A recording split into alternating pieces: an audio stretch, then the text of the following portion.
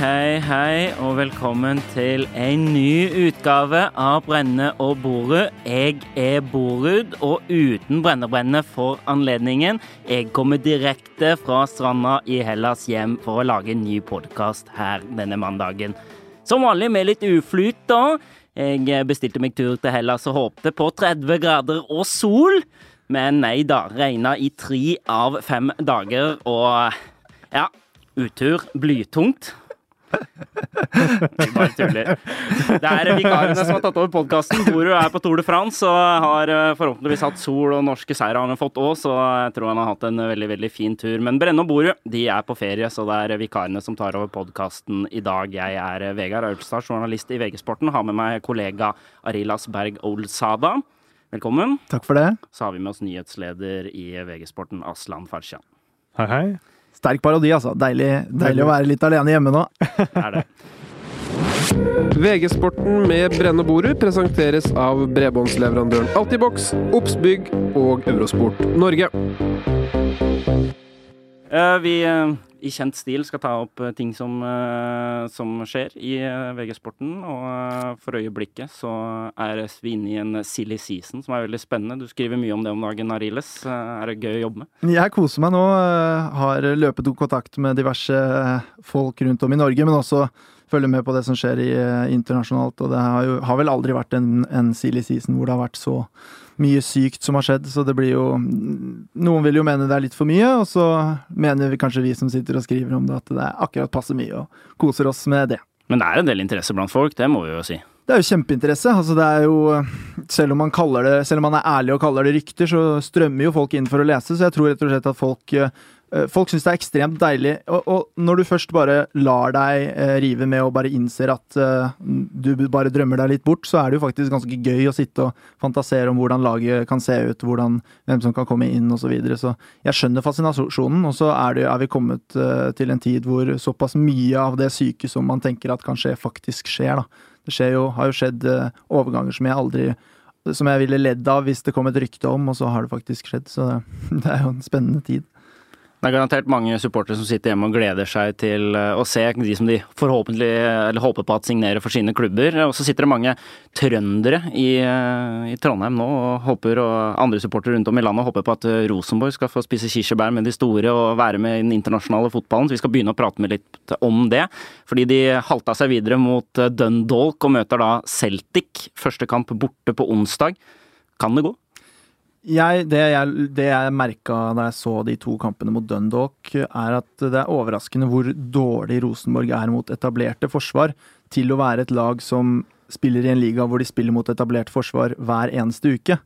Jeg synes at de virker litt for fantasiløse offensivt, og jeg ser ikke helt for meg at det skal gå hele veien. Samtidig så kan man ikke sammenligne Dundalk og Celtic i kvalitet. Det blir jo en helt annen kamp. Det blir en kamp hvor Rosenborg får mye mindre behov for å styre kampen, og sånn sett så kan det hende vi får se kvaliteter som vi ikke så mot Dundalk da. Hvor gode Celtic nå, tror jeg?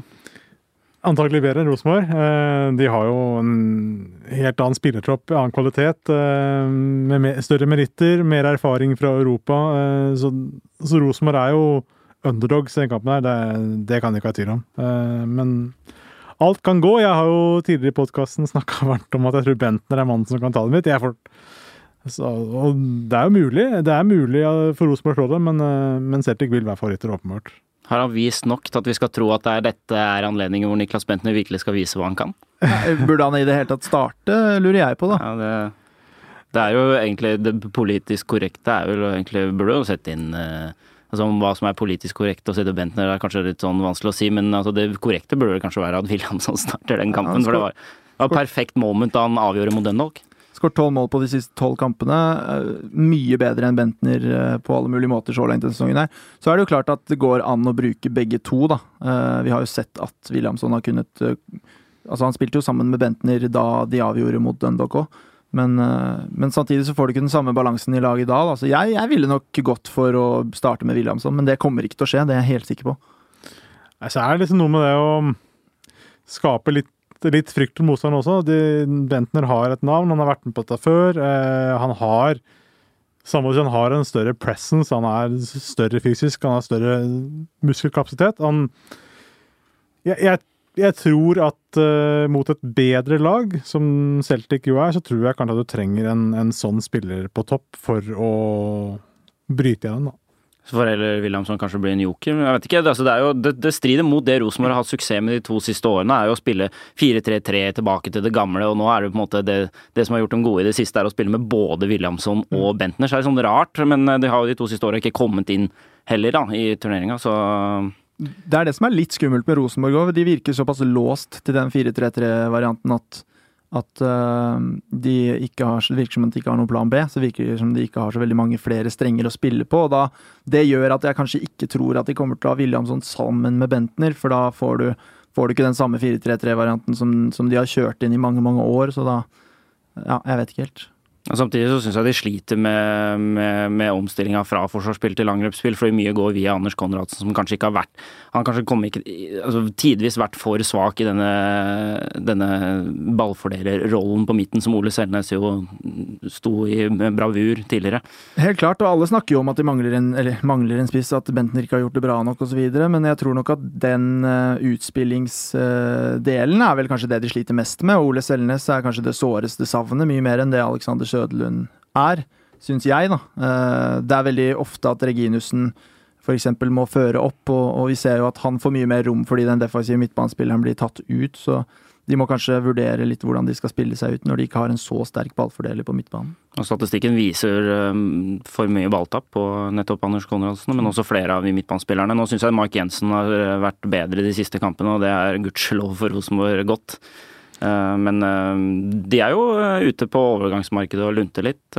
Ryktes jo det at det ble avslått et bud på Anders Johnsen da, som de skal være interessert i. Så det jo kanskje midtbanespiller på vei inn i løpet av et overgangsvindu. Og hvis de da skulle tape mot Celtic, så jo da det jo den Europaliga-playoffen, så kan det jo eventuelt vært mulig at en ny mann inne der da.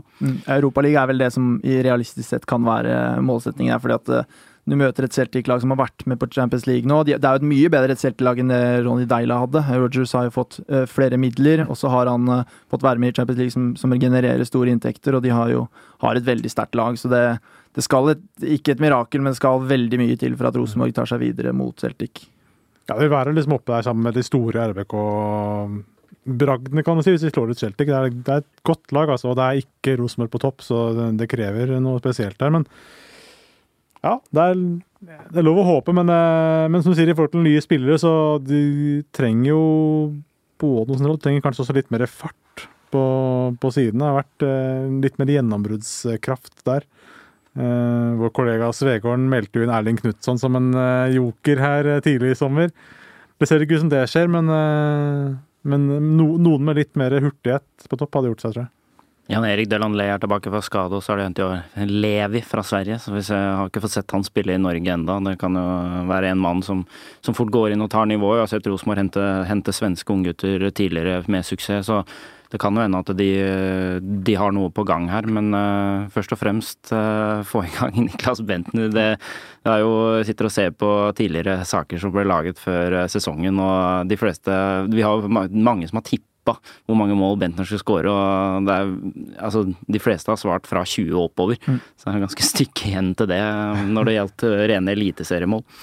Nå jo spissen til Celtic ute første oppgjøret, Lee Griffiths med karantene. Det kan jo være noe som hjelper. Altså, hvis Celtic ikke skårer der nede, så det jo plutselig mye mer sjanse for Rosenborg. Går an å ta en silkemyk overgang over til overgangsstoff her nå, fordi vi har jo Moussa Dembélé blir jo linket til Marseille for 20 millioner pund, så hvis han forsvinner før onsdag, så øker jo sjansene enda mer da, men det nok litt for mye å be om. Ja, det klart, som du sier, Celtic har jo en bredere stall, altså de ikke så sårbare for skader som det Rosenborg så de stiller nok et bra lag, men alt tar man imot med takk, selvfølgelig. Hvordan tror du det, Daniel? Nei, jeg tror det kan bli stygt i Skottland, at det kan bli sånn 3-0-aktig, tror jeg. Men det lov å håpe da. Vi må gjøre det, men jeg har ikke veldig stor tro på Rosenborg. Liksom. Ikke heller. Jeg tror det ender tror vi sitter igjen med et syltynt håp etter den første kampen. Kanskje taper 2-0 eller noe sånt, og så blir det kanskje uavgjort på Lerkendal, og så vi ute da. Vi får se. Det mulig å håpe I hvert fall. Men vi kan kjøre over på det du egentlig hadde lyst til å snakke om, og det var internasjonale overganger. Hvilken klubb vil du starte med? Skal vi begynne med Manchester United? Nei, jeg synes vi skal begynne med Manchester City, for nå har Benjamin Mendy, den franske venstrebekken, offisielt blitt klar for over 500 000 kroner. Det jo da også 500 milliard I hvert fall. 500 milliard kroner, og det også en sum å handle venstrebekker for. Nå har de handlet, det vel den tredje bekken som blir klar for Manchester City. De har handlet bekker for 130 millioner pund. Danilo fra Real Madrid, Walker fra Tottenham og Mendy fra Monaco. Det oppsummerer vel det vinduet ganske greit, gjør det ikke det? Ja, det jo helt, altså det tatt et helt nytt steg. Da Mbappé var den hotteste der I mai, så følte jeg at summene ble flyttet ytterligere. Da. At når han verdt 1,5 milliarder, så skal alle andre være verdt så og så mye I forhold til han. Så nå lista bare lagt på et nytt nivå, kombinert med TV-pengene I England, så vi jo nå på et helt annet sted vi bare var for 2 år siden, egentlig. Det ikke sammenlignbart. Da. Jeg så på noen lister over de 100 dyreste engelske gjennom tiden, og nesten alle jo nylige, liksom. Det har skjedd helt utrolig utvikling der. Og det jo summer som altså, du kan selvfølgelig si at ingen spillere verdt så og så mye, men noen av de overgangene jo helt ekstreme. Det jo ikke valuta for pengene, vil jeg si. Jeg skjønner ikke hvordan du klarer å regne hjem Walker for den summen, for eksempel, til City. Men jeg klarer ikke helt å forholde meg til de summene sånn som jeg gjorde før lenger. Ja. Altså jeg klarer ikke å veie pris opp mot prestasjonen på samme måte som før, for jeg tenker bare at noen av de klubbene, egentlig stort sett alle Premier League-klubber, har så mye penger at de kan, hvis de bare vil ha en spiller nok, så bare legger de det som skal til på bordet, og så det egentlig det sportslige resultatet som kommer til sist som teller, og så bruker alle såpass mye penger at det blir liksom har ikke noe å si lenger. Nei, det virker som det nesten litt utømmelig, og som sagt, City investerer jo blytungt, og det spennende å se hvordan det laget blir. Jeg hadde veldig tro på Guardiola da han kom inn, litt skuffende I fjor, men nå begynner jo det laget å få mer hans fasong og de han vil ha, da. Så jeg tror de blir fryktelig skumle I år, altså. Men det som overrasker meg litt med City nå, det at de bruker så mye penger på bekker. Det klart, de trengte jo bekker for Zabaleta dro til West Ham, og både Sanja og Clichy hadde jo kontrakter som gikk ut, så de trengte jo selvfølgelig fornying på bekkene, men når du ser på det de har på stoppeplass, med en kompani som hele tiden skadet, John Stones som ikke overbeviste I første sesongen, Otamendi og han franske Mangala som heller ikke overbevist, så det vel heller der de burde handla enn på bekkplass, men det kommer vel en stor signering der også etter hvert. Men dette med forsvarsspillere, sånn I gamle dager så var det de spillerne som man på en måte lagde selv, altså forsvarsspillerne var de man utdannet egne klubb, og så handlet man en del fremover, mens med veldig mange forsvarsspillere, hvis man ser på 10 år tilbake, kom fra egen avdeling. Det sånn at, men kan ikke det være noe av trøbbelet til City, at de på en måte ikke, de kjøper en spiller herfra, en spiller derfra, og ikke får de til å sitte sammen I en forsvarsfirer, på en måte stammende I laget? Ja, helt klart, og det en kjempeutfordring for veldig mange Premier League-klubber. De klarer ikke, de blir jo byttet ut med en gang, fordi det skal jo selvfølgelig, for å komme deg inn I en backfirer så trenger du litt tid, og det ofte såpass utålmodig at nei, han unggutten der fikk den ene sjansen, og så gikk ikke det, og så videre, og så prøver man igjen, og så kjøper man en, og så gikk ikke det helt, og så kjøper man en til, og så det klart at det jo veldig utfordrende. Men jeg tror nok at det å kjøpe dyre midtstoppere og egentlig bekker har blitt dyrere og dyrere nettopp fordi det har blitt så mye vanskeligere å forsvare seg nå. Man ser veldig mye at de offensive spillerne utvikler seg og blir bedre og bedre og bedre. Så har man kanskje sett at forsvarsspillerne har vært litt begrenset og slitt med å henge med. Og da tyr man til enda mer penger for å hente enda dyrere forsvarsspillere. Og så har det vært veldig fokus på stoppere som kan passere ledd og spille fri, og det har vært veldig fokus på spillende stoppere, da. Men det har vært manko, kanskje både på talenter som vil bli stoppere, og på fokus hos klubbene, så dette ser man jo over hele verden, egentlig. Altså, klubber, landslag, de sliter med gode midtstoppere. Det utrolig få av dem, og det mange lag som trenger det, og hvis du først har en, så den både veldig verdifull, og du vil ha den lenge, da. Så det kanskje den plassen sammen med midtspiss som verst å fylle, da. Det vel egentlig AC Milan som har gjort det største stoppekuppet I sommer. Ja, altså jeg fikk sjokk. Jeg satt på Slottsfjellfestivalen og fikk opp et varsel på mobilen min om at Bonucci var klar for Milan. Da skjønte jeg veldig lite. Jeg trodde kanskje han kommer til å bli City klar, eller kanskje Chelsea, men så drar han til Milan. Og det spennende å se da, at han drar dit for 40 millioner euro. som mye mindre enn det City har hentet 2 mye mindre kjente bekker for. Men det blir jo sånn når Premier League-klubben ikke blir involvert. Når du har en spiller som sier at jeg vil bli i Italia, så blir han plutselig billigere. Så det fremstår som et kupp, men ingen Premier League-klubb hadde klart å hente Bonucci for den summen. Fordi hvis han hadde blitt koblet på det markedet, så hadde han blitt dobbelt så dyr. Men det jo 30 år, da. Ja, men det såpass få. Alle Premier League-klubbene sliter med stoppere. Ja, nettopp. Det det som det syke. Liksom, for han jo, når du 30 år, da, hvis du skal ha han i 3 år, så har han jo ikke så mye videresalgspotensial. Det den summen. Så når du kjøper Lindeløf da, for tilsvarende, ikke sant? Så kan du jo potensielt selge han videre om 5 år hvis du vil det. Men Bonucci jo satt. Du får ikke solgt han videre for du kan kanskje få 20 da. 15 liksom. Men det som så rart da, den såpass voksen spiller går for de summene men han jo altså, han vil jo forsterke de fleste lag i Premier League, så jeg skjønner jo det. Men det spennende med Milan da, som virkelig på ballen igjen og investert blytungt nå i sommer. Spennende å se hvordan det laget blir. Altså, det har vært gøy med et Milano-lag der oppe igjen. Helt klart. Jeg har liksom ikke helt hatt den store interessen for Serie A de siste årene, og det har litt å gjøre med at det har vært mest Juventus.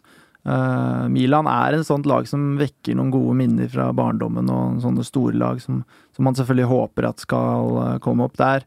Selvfølgelig sjukt at investorer skal komme inn og sprøyte inn de pengene, og det jo ikke moralsk riktig, det vel heller ikke, men det samtidig veldig morsomt da, og man vil jo jeg vil veldig mye heller at et sånt lag skal vokse opp igjen og utfordre de andre i Europa, enn at man skal få enda et nytt rikt Premier League-lag, for eksempel. Altså, det jo selvfølgelig gøy at rikdommen blir litt mer fordelt over ligaene.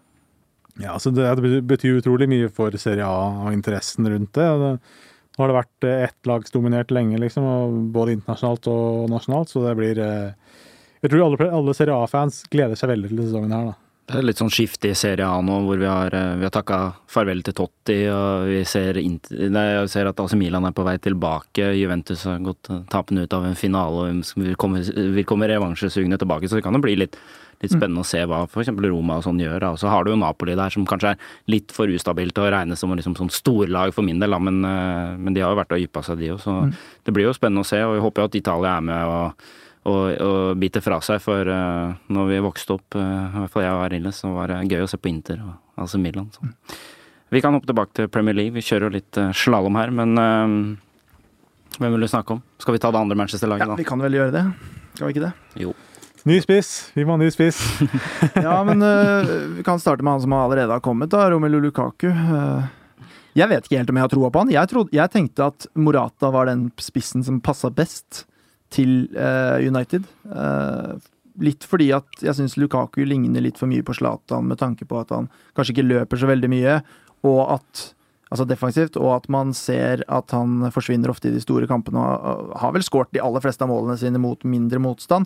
Jeg synes jo at Morata litt mer spennende, fordi han har en sånn X-faktor, og man ser at han presterer hver gang han får sjansen i de store kampene i Champions League mot de aller beste lagene, og en mye mer bevegelig, kanskje mer kollektiv spiss som kunne heva laget mer da.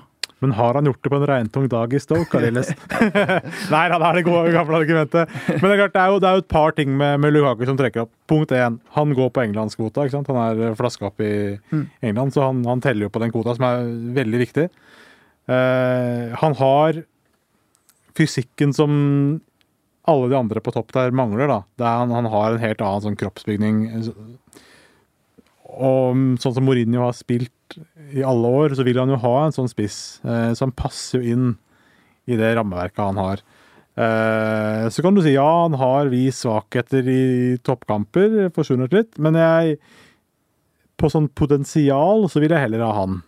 Jeg tror han tilfører flere ting som riktig for det laget der, med de tanker på de andre spillerne de har, med Mkhitaryan, med Rashford, med Martial, hvis ikke han blir solgt. Han passer, han gir noe enda mer nytt da, kontra Morata, som selvfølgelig har prestert kanskje bedre, vil jeg si, før Morata, men de må ha en til da, meldes om at de må jo ha enda flere spisser. Det kanskje kan bli litt tynt, så de må kanskje forsterke med enda mer, i hvert fall. Det selvfølgelig litt avhengig av hva som skjer med Martial, da. Men må de ha flere? Altså, Rashford har vist han går stiger jo i form, og de har Martial som også kan spille spiss, og de har Romelu Lukaku, som jeg er litt uenig med Ariles. Jeg mener han passer perfekt for Manchester United, fordi jeg mener han for det første, som du var litt inne på, er som Mourinho vil ha det. Helt siden Benny McCarthy i Porto, så er det en stor, sterk bamse han vil ha der, med Drogba, han minner litt om det. Og i tillegg så har han skåret mye i de kampene mot svak motstand, så han har jo mye mål mot for eksempel Bournemouth hjemme som Everton spiller, men samtidig var det mye av de kampene United ikke vant i fjor. De spilte 0-0 hjemme mot Hull, liksom 0-0 West Bromwich der, altså sånn 1-1. Du vil jo gjerne, altså tar du poeng i de kampene, så havner du høyere på tabellen. Helt klart, og han er vel, det er et veldig godt poeng, og han er vel kanskje i større grad enn Zlatan en sånn målsnik som kan ligge, Zlatan blir utålmodig i de kampene mot sånn motstand, mot etablerte forsvar hvor de sliter litt med å bryte igjen, og så kommer Zlatan luntende nedover, og da har du ikke den mannen på topp der. Lukaku er ikke den som kommer ned og henter, han kommer til å ligge inn i feltet der og stange hele tida, og det kan godt hende at det kan være lurt, altså. Mourinho snakket jo om det forrige sesong, at han ville ha inn en måltyv, en målsnik. Han snakket mye om Chicharito, han kommer jo ikke dit, men en sånn type spiller med det genet er nok veldig lurt å få inn i United, så det kan absolutt være positivt det, altså. Og så har han vært ekstremt god på hjemmebane, og Old Trafford har ikke vært, de taper jo ikke, men de spiller veldig mye uavgjort, og det har ikke vært det fortet du vil ha, så hvis Lukaku er med og vipper alle de små kampene til deres fordel, så tror jeg ikke United er på 6. plass gjennom hele sesongen. Så må de må ikke bare ha spiss da, de må ha en defensiv midtbanespiller. Eric Dyer var vel lenge ønsket av Mourinho, kanskje den første prioriteten han ser ut til å bli i Tottenham. Tviler dessuten på at de kommer til å selge flere etter Walker. De har tjent jo 50 millioner pund på han, så de har jo ikke behov for å selge flere.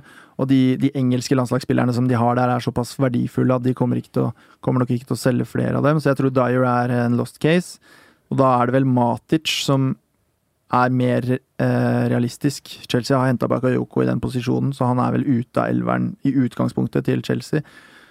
Matic, god idé for United, jeg vet ikke. Ja, men det er jo litt sånn litt fallitt da. Chelsea oppgraderer, du kjøper erstatter for, vet ikke, 500 millioner kroner eller noe. Det er jo litt ekstremt da. Det sier jo litt om hvor på hæla de er da, hvis de ender opp med det, ikke sant? Å hente en reserve for en halv milliard, så... Men samtidig så ble han seriemester. Chelsea, man siger jo alltid etter å bli bedre. Man vil jo alltid bli bedre, og Chelsea vet de skal inn i Champions League igjen. Og sånn der.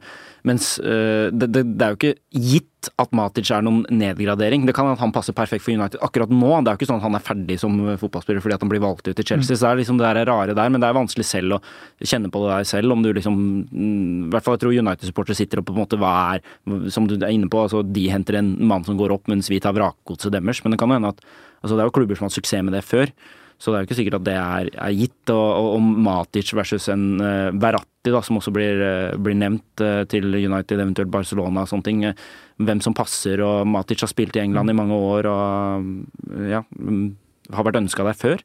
Så kan det er liksom bare mest noe med som summen og signalet, liksom, synes jeg. Ja. Hvis Chelsea, vet ikke om de kommer kanskje nesten til å gå i null, ikke sant, på oppgradert og solgt den de ikke vil ha til United. Det er litt rart, men samtidig så hvis United trenger han og føler at det er han de må ha, så for all del, og hvis du vinner gull med det, så er det ingenting bedre enn det. Men samtidig så synes jeg at Matic kan være den typiske spilleren som kan tilføre den balansen du trenger. Da. Hvis du ser på de store lagene, så er det ofte det som utgjør forskjellen, og på en måte et vendepunkt er når du finner den spilleren som passer på midtbanen, som kan gi deg den balansen. Real Madrid fant Casemiro, og etter det så har det alltid vært det samme på en måte. De fant han spilleren som ga de offensive stjernene muligheten til å blomstre fremover. Klubbene trenger en sånn spiller, den har ikke United nå. Carrick har blitt for gammel, han kan ikke være den mannen, og da trenger de en ny sånn. Og jeg er litt bekymret for Chelsea egentlig, fordi når du ser på Kanté, så har han alltid blomstret ved siden av en mer etablert mann som kjenner Premier League, som har vært liksom den som har tatt ansvar for å være sjefen der og holde orden, så har Kanté løpt rundt og vunnet baller. Nå skal han spille ved siden av Bakayoko, som aldri har spilt i Premier League, som har spilt i fransk fotball bare. Det kan være litt risky fra Contes side å bytte ut på en måte den spilleren som har vært i Chelsea i flere år, som har vært solid i Premier League over flere år, og selge han til United. Så det er ikke nødvendigvis en nedgradering, selv om det fremstår sånn fordi Chelsea Hvis du hadde vært Mourinho kunne velge da, mellom Bakayoko og Matic, hvem hadde du valgt da? Jeg tror jeg hadde valgt Bakayoko. Men jeg tror men det er jo fordi jeg er veldig glad i Bakayoko og synes han er en kul spiller, liksom. Men jeg tror nok at det er ikke nødvendigvis det som fører til det beste laget, da. Jeg tror at Matic er en spiller som har vist at han er en solid midtbanespiller i Premier League, som kan gi United det de mangler der. Men de kommer fort til å bruke, det blir fort nesten 1 milliard til da, på United. Det er heavy oppgradering med Lukaku og Lindeløf fra før, så vi snakker jo nesten 2,5 milliard da. Men uansett, Matic, Andre Herrera, det høres ikke helt feil ut, synes jeg. Jeg tror, som du var inne på, en balanse der som de har lett etter en stund, egentlig ganske lenge. Så får Pogba med frihet til å komme fremover, og det trenger han.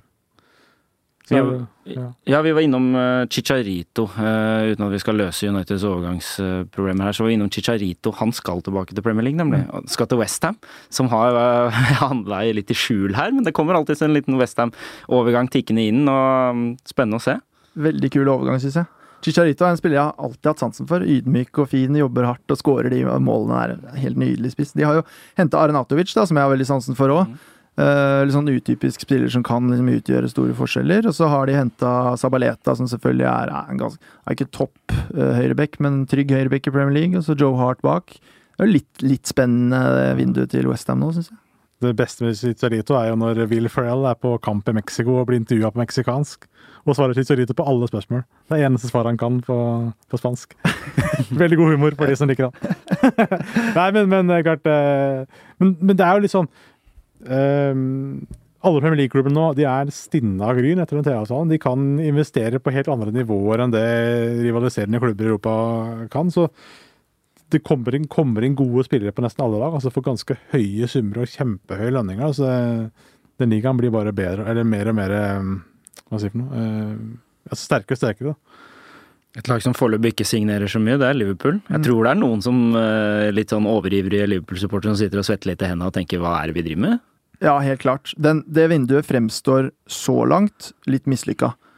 Det var 3 mann som var prioritetene i utgangspunktet. Det var Salah, han har kommet, men det var Van Dijk som kanskje var den viktigste. Han har ikke kommet, og det har heller ikke Naby Keita fra Leipzig. For å ta Van Dijk først, da, så er jo det egentlig bare en gedigen tabbe av Liverpool da, som klarte som allerede var i litt trøbbel på grunn av overgangssnusk, og så klarte de å ta kontakt med, det er vel sånn at de tok kontakt med agenten til spilleren før de hadde gått via klubben og så videre, og ble tatt på fersken i det, og så fikk de den i fleisen og måtte bare rekke armen i været og si at sorry, og vi skal ikke prøve oss mer. Og sånn ruinerte de muligheten til å hente den stopperen som kanskje hadde fått orden på det kaosforsvaret der. Nå skal visst Van Dijk ha sagt at han vil bort fra klubben, og han er ikke med på den treningsleiren de skal på i Frankrike nå, så det kan hende at Liverpool kan få hente han likevel, men de venter visst til Southampton tilbyr dem å komme med bud, så det er en litt sånn, Liverpool er ikke i en gunstig posisjon der, og jeg tror nok at de kommer til å tape litt penger på det. Hvis han eventuelt kommer, så blir det enda dyrere enn det egentlig burde vært. Så er det Keita da, som er i Red Bull-eide Leipzig, og som de nekter å slippe for en billig penge, så hvis de skal hente de to, så blir det nok ekstremt dyrt, og så blir det nok mye senere på vinduet enn det de ideelt sett skulle ønske, da. Men vet dere veldig mye om han Naby Keita? For det gjør ikke jeg. Nei, jeg kjenner ikke sånn supermye til. Man vil jo bidra med altså den fysikken de kanskje mangler på midten her, den løpskraften, fysikken, og den driven som de kanskje savner litt sentralt her, sånn som mitt inntrykk, uten å være noen sånn stor Liverpool-kjenner, så han vil jo være det, men om det prislappen, altså, det er så vanskelig å si. Hvor mye er det snakk om? Det er sånn 70, var det? Ja, altså nesten sånn 70 millioner pund, over 70 millioner pund. Det er helt syke summer, altså. Det er det. Og så jeg føler at det her er nesten sånn, jeg ser Liverpool-fans er sånn der announce Keita og så videre. Tviler på at noen egentlig har sett spilleren, men det er bare sånn hype som blir til fordi man har sett at han blir linket dit og så videre. Nei, jeg vet ikke. Men jeg er litt bekymret for det vinduet til Liverpool akkurat nå, egentlig, fordi de har det er ikke noe galt med førsteelveren deres, egentlig. Problemet er at med en gang de får noen skader, så må de sitte med sånne 16-åringer på benken som aldri har spilt Premier League-fotball og så videre. De er nødt til å få mer bredde i den stallen her, og akkurat nå så ser de ut som det laget som kanskje har lavest score, da, hvis vi skal rangere topplagenes overgangsvindu. Ja, så er det en kjempe-X-faktor der, da. Neymar. Coutinho. Hva skjer da, liksom? Skulle Neymar gå, skulle Coutinho gå til Barcelona? Da snakker vi, da må de virkelig ta grep, da. Ja, da har Liverpool et kjempeproblem. Men, ja. Det kommer nok noe, men jeg tror det blir veldig dyrt, og så skal det veldig mye til for å rettferdiggjøre de prislappene som kommer til å komme. Jeg synes det minner litt om det der første vinduet til David Moyes i United, men det samme Fellaini, bare sånn, det samme Van Dijk, og bare sånn her fram og tilbake, og så caller de det til, og så blir det sånn, henter den siste dagen for mye mer enn det de egentlig skulle betale.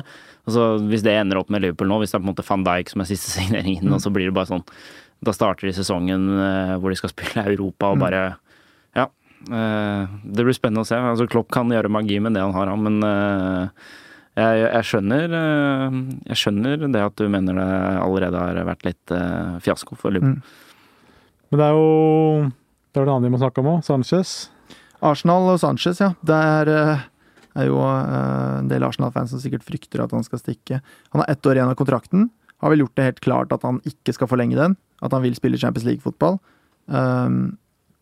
Det som skjer nå er vel at PSG er ganske gira på å hente han. Prislappen er på 50 millioner pund. Han har 1 år igjen i kontrakten. Det er jo i seg selv ganske heftig for en spiller som på en måte blir gratis i neste sesong. Så har Wenger sagt at vi har bestemt oss, han blir værende. Det er det nok flere grunner til. Jeg tror de rent sånn langsiktig økonomisk tenker at å beholde Sanchez nå og slippe han gratis, eller risikere å slippe han gratis neste sommer, er bedre enn å cashe inn 50 millioner pund nå. Det er fordi, for det første så tror jeg de tenker at de kommer ikke til å finne en erstatter som er bedre enn Sanchez til en lignende pris, og dermed så vil på en måte sjansen for å nå Champions League neste sesong bli mye større hvis de beholder han. Da vil det kunne skje at han tenker at ok, vi spiller Champions League igjen neste sesong, vi hadde en god sesong, kanskje han vil forlenge når vi kommer lenger ut på året, eller så vil uansett Arsenal tjene inn de 50 millioner pundene som de ikke fikk på salget denne sommeren på å delta i Champions League neste sesong, så de vurderer det som en slags grunn til å beholde han, og så vil de også da ha tid til å finne en erstatter for Sanchez da, i stedet for å slippe han nå og måtte haste seg rundt og finne en ny mann. Så jeg tror nok at han kommer til å bli værende uansett. Jeg tror egentlig ikke han er til salgs, mindre man legger en sånn sinnssyk pris på bordet. Hvordan ser den trioen ut da? Du kjenner Lacazette bedre enn oss. Den trioen Özil, Sanchez, Lacazette, vil det funke bra? I utgangspunktet så er det en trio som virker veldig fin. Det er en dynamisk trio. Lacazette, kanskje en av hans aller beste egenskaper er det der kombinasjonsspillet på små flater. Han er en veldig sånn bevegelig, teknisk god spiss som fungerer bra sammen med andre sånne spillere, og totalt sett så tror jeg det er en trio i den 3-4-3-formasjonen til Arsenal som kan gjøre veldig vondt for mange forsvar. Samtidig så er Lacazette i likhet med både Sanchez og Özil en sånn solskinnsspiller. En spiller som er veldig god i medgang, som kan utrette fantastiske ting, skåre masse mål i løpet av en sesong, men som når det butter litt imot, ikke er den som tar tak og drar opp de andre, og det er det store problemet til Arsenal, mener jeg nå da. De har ingen av de, i hvert fall ikke i den trioen foran. Sanchez sutrer når det går dårlig, Özil forsvinner helt når det går dårlig, og Lacazette er heller ikke en sånn sjefsmann som kan komme inn og ta tak når det går dårlig, så jeg tror hvis Arsenal skal være helt fornøyd med vinduet sitt, så må de nok hente inn en midtbanespiller som har mye erfaring, som kan ta tak og heve det laget der litt i motgang, altså mentalt også. Vi snakker ikke bare om fotballferdigheter, men en ledertype på midtbanen som de mangler, synes jeg da. De mangler litt den balansespilleren vi som vi var innom at Manchester United leter etter også. Fordi Wilshere virker helt lost case, og Xhaka sånn.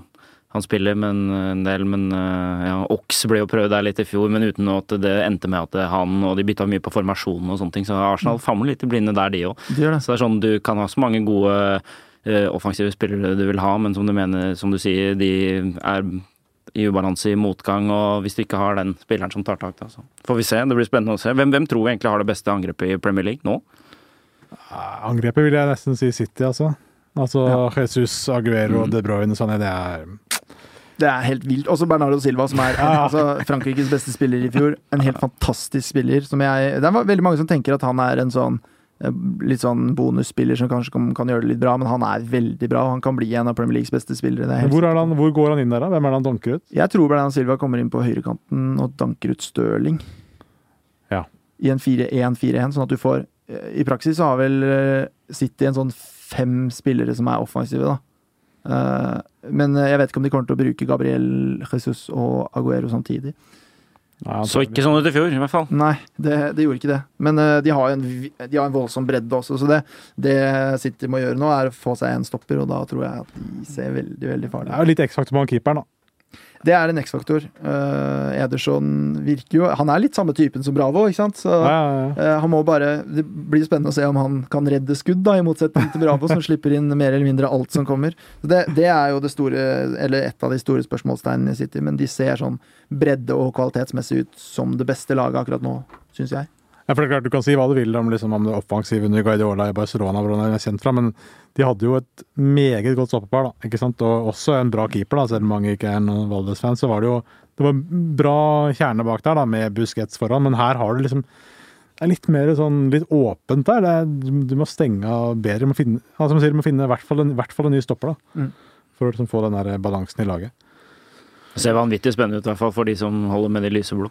Ja, Regjerende seriemesteren Chelsea har vel ikke vært så mye innom, vi kan jo ta kort innom der, det jo Morata som sistemann inn på Stamford Bridge. Morata har jeg veldig sansen for. Han var den spissen i La Liga med høyest målsnitt, bortsett fra Messi da, som vel man ikke teller med i sånne sammenhenger, ettersom det Messi. Så veldig god sesong i Real Madrid. Fortjente vel, de fleste mener vel at han fortjente å være førstevalg. Han kommer nok til å være veldig sulten, og når han får spille helt fast på Chelsea, så jeg sikker på at det kommer til å bli veldig bra.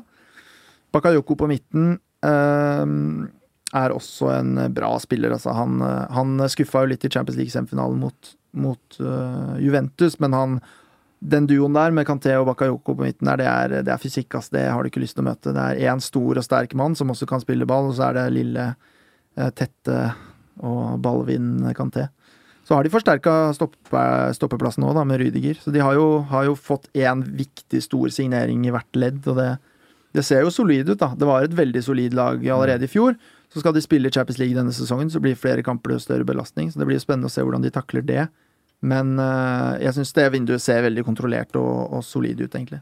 Ja, kanskje vurdere noe på bekk, liksom bare for å få opp konkurransen, liksom. Men ellers så ser det bra ut der, altså Nei, ikke svekka i hvert fall, det finnes ikke, så det ser bra ut. Fin blanding mellom fysikk og kreativitet med Hazard selvfølgelig, og et slags lag som kan bryte ned motstanderne og samtidig ha mulighet til å spille på flere mønster da, i tøffe matcher. Så jeg tror absolutt at Chelsea kan være kapable til å ta tittelen igjen, selv om de skal spille flere kamper.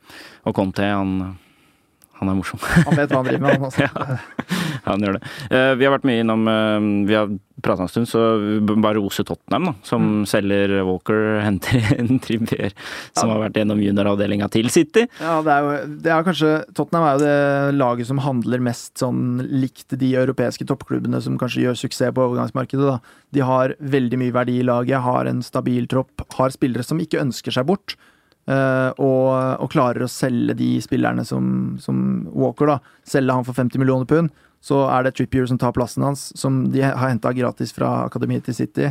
Jeg synes det virker veldig solid, men jeg synes kanskje at de trenger en spiller til, kanskje en spiss, fordi Vincent Janssen var jo ikke i nærheten i fjor, og Kane bra, men han skader seg titt og ofte, så du trenger en mann som kan opprettholde kvaliteten der, fordi det var litt, jeg synes man burde kreve av Tottenham at de slår litt bedre fra seg i Champions League. De røyket til gruppespill i fjor, og de burde gjøre det bedre enn det, så da trenger de nok litt flere spillere som kan utfordre litt, men det solid business det der. Altså. Mannen de trenger Joshua King, ja.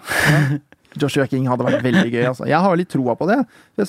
Joshua King har vært fast spiss siden februar. Før det så spilte han jo mer sånn 10-rolle eller på kanten, og har bøtta inn med mål siden det mot veldig gode Premier League-lag, så jeg er sikker på at han i en tøff kamphverdag der kan få nok minutter og sannsynligvis nok skåringer også. Og så Tottenham et sånt miljø hvor man får tillit lenge da. Du kan mislykke, du kan prøve litt og feile litt, og så har du fortsatt tilliten til fansen. Janssen jo nesten et sånn kultsymbol, ikke sant? Han blir jo fortsatt sånn, han får jo kjempejubel hver gang han kommer inn på banen, alle unner han godt, og det jo liksom trygge rammer da, så det positivt for en sånn spissrolle som virker litt usikker. I tillegg til at Bournemouth har hentet inn Defoe, så det ikke helt gitt at King fast første valg på topp.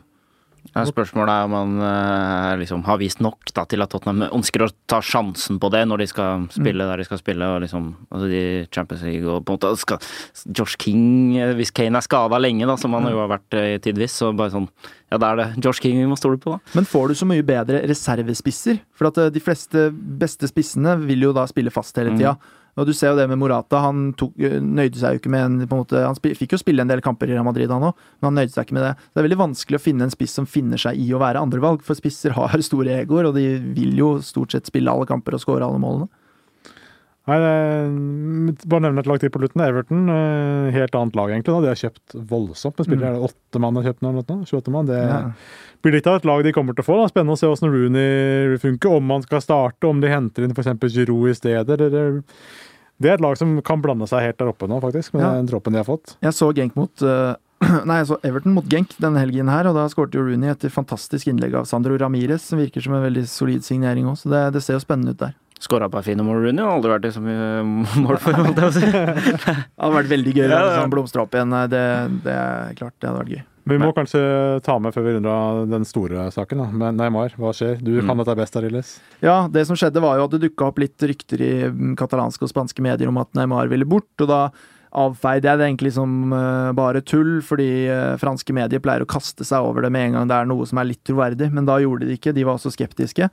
Og så begynte det å bli snakk om at faren til Neymar ville ditt og datt. Problemet med Neymar er at han har så enormt nettverk rundt seg. Han har 2 agenter, så har han faren hans som også fungerer som agent, og så har han venner som prater litt gossip her og der. Og så, det er jo så utrolig stort nettverk rundt han som på en måte drar i forskjellige retninger. Det er noen som vil at han skal dra til PSG, for der er det 5 brasilianske landslagsspillere som gjerne vil ha han der, og så men til syvende og sist så tror jeg vel det her handler om en ny saftig kontrakt for Neymar, gjør det ikke det?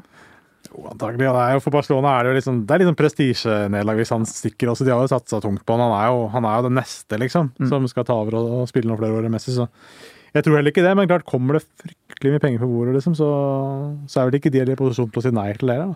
Nei, men PSG var villig til å da utløse den klausulen som da er på 222 millioner euro, men det ville de gjøre via en sånn tredjepart i Qatar og sånn, og UEFA var veldig obs på det der, så jeg tror rett og slett ikke de kan betale den klausulen der. Det blir for mye penger, uten at de kan gjøre det på rent. Ja, så teknisk er det spilleren som gjør det selv, da. Det er ikke klubber som kjøper ut, det er spilleren som kjøper seg selv ut i Spania, så da måtte Messi fått en kiste med 1,5 milliard kroner, altså, gitt den til Barcelona. Nei, så sannsynligvis så blir det vanskelig, men det hadde jo rykket på en del ting, da, ikke sant?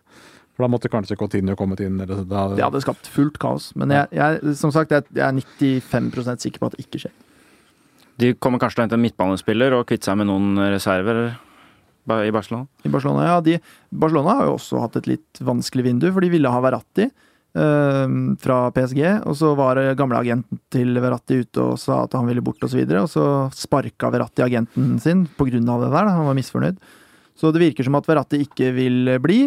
Så endrer han agent til Mino Raiola, som har god kontakt med United. Det kommer nok heller ikke til å skje, og det som sikkert kommer til å skje, er at han kommer til å få seg en heftig kontrakt, denne Verratti. Men ja, Barcelona trenger forsterkninger, for de sleit voldsomt med bredden i stallen forrige sesong. Men foreløpig så har de gjort et svagt vindu. Presidentvalg i Madrid, får vi se en storfisk der inn i kjent stil? Ja, det har skjedd hvert år. Det har vært presidentvalg. 2013 var det Gareth Bale, 2009 var det Ronaldo. Nå blir det Kylian Mbappé hvis det blir noe. De har solgt Morata og James. Det betyr at de må ha en ny spiss som kan både spille på kanten og på topp. Mbappé virker perfekt for det, men da tror jeg nesten vi snakker lukter på 2 milliarder kroner. Liksom, det er helt sinnssyke summer. Men de kan jo gjøre det, for de har tjent inn 1,3 milliarder på salg av diverse spillere som har sittet på benken og sånn, så de har jo selvfølgelig råd. Alt handler om hvorvidt Mbappé selv vil dra fra Monaco nå, eller bli der en sesong til. Men jeg tror kanskje at Mbappé blir Real Madrid-spiller, og tidenes dyreste spiller i sommer. Det betyr at vi allerede har lagt spennende tider bak oss, og har spennende tider i vente. Real Madrid venter på storfisken sin, Liverpool-supporterne håper at det kommer noen flere. Vi takker for oss, for denne podcasten. Aslan Farsan, Arildes Bergolsada og Vegard Ølstad sier takk for at du hørte på oss denne mandagen. Så får vi se når Brenne og Borud er tilbake bak mikrofonen her. Til de som var med på Facebook, så kan vi se om det har kommet inn noen spørsmål der. Inklopp vi trøst, skriver Kim Ole Dalen, så det har vel en tro på at Liverpool har kontroll. Ja, jeg vet. Har de grunn til det? Jeg tror nok Klopp sitter og biter litt negler han også borte i USA der. Jeg tror ikke han er helt sikker, han heller. Eller de er vel kanskje i Asia, jeg vet ikke. Ja, en mann vi glemte, Thomas Haug skriver, hva kan en mann som Perisic tilføre United? Han har vært kraftig linka. Perisic har jeg veldig sansen for. Han var jo veldig god i EM i fjor. En sånn kantspiller som har litt sånn X-faktor, litt sånn andre kvaliteter. Veldig sånn god, på en måte et godt sluttprodukt. Da. Han kan nok bidra med veldig mye der. De har mye sånn ungt, spennende United som kanskje ikke skaper det helt store på siste tredjedel. Jeg tror Perisic hadde vært et friskt pust der. Jeg tror det har vært en veldig god signering. Det virker som de har plass til han også, da, fordi de er litt sånn, de bruker sånn der, når Lingard spiller, så føler jeg det er en sånn squad player, som på en måte, han skal komme inn eller være der i cupkamper og sånne ting, og så er det sånn, hvis Perisic er her, så ser det litt bedre ut, på en måte. Det gjør det. Vi skriver litt om RBK her. Vegard Hagelin skriver størst savnet i RBK er Eyolfsson. Det er jeg nesten litt enig i, at Rosenborg egentlig gikk inn i en sesong hvor de solgte Eyolfsson i fjor, og så visste vi at forsvaret ikke var helt bra, og så har de på en måte gått inn i sesongen med Jørgen Skjelvik som stopper og litt sånn usikkert, og jeg skjønner ikke hvorfor Rosenborg ikke har hentet en midtstopper. Nei, samtidig har Reginussen vært veldig god. Da. Han har vært veldig god, men du trenger en til, ikke sant? Ja. Så det er sånn, det er litt sånn Rosenborg med sånn venstrebekk som midtstopper. Jeg liker ikke venstrebekk som midtstopper. Jeg synes det er sånn, venstrebekk kan gjerne spille kant og bekk, da, men altså, det er deres side. Men når de kommer inn i midtstoppere, så er det en helt annen måte å forholde seg til angrepsspillere på, litt sånn ut av posisjon. Men altså, Skjelvik har gjort det greit, men han har gjort det bra, men det er jo eliteserien vi snakker om. Her skal de ut i Europa, så det er rart å si. Fortsett med norske overganger. Jon Håkon Nybakk, tror dere får LAN til Sandefjord? Jeg tror det skjer, jeg. Ja. Jeg har jobbet litt med den saken, og det virker som at det er en enighet blant alle partene om at det hadde vært en god idé. Lars Bohinen trodde jeg kom til å være litt skeptisk, men jeg ringte han, og han virka veldig positiv. Så alle parter er jo positive. Det eneste er jo denne lønnen som må betales. Det skal vel snakkes om 5 millioner kroner. Og da må vel noen lokale rikmenn inn og spytte inn litt penger. Men hvis det skjer, så har jeg ikke noe tvil om at den overgangen kan gå gjennom. At det kommer til å bli en sportslig suksess, derimot, det er jeg helt sikker på at det ikke kommer til å bli, tror jeg. 5 millioner på et halvt år, det bør betale seg i hvert fall ikke, Erik. Og så er det ikke, jeg sliter, alle snakker om sånn der, ja, han er dyr, men han kommer til å betale det inn i draktsalg. Men hvem er det som gidder å kjøpe den der nedsponsa stygge drakta til Sandefjord med sånn liten forlanskrift nederst?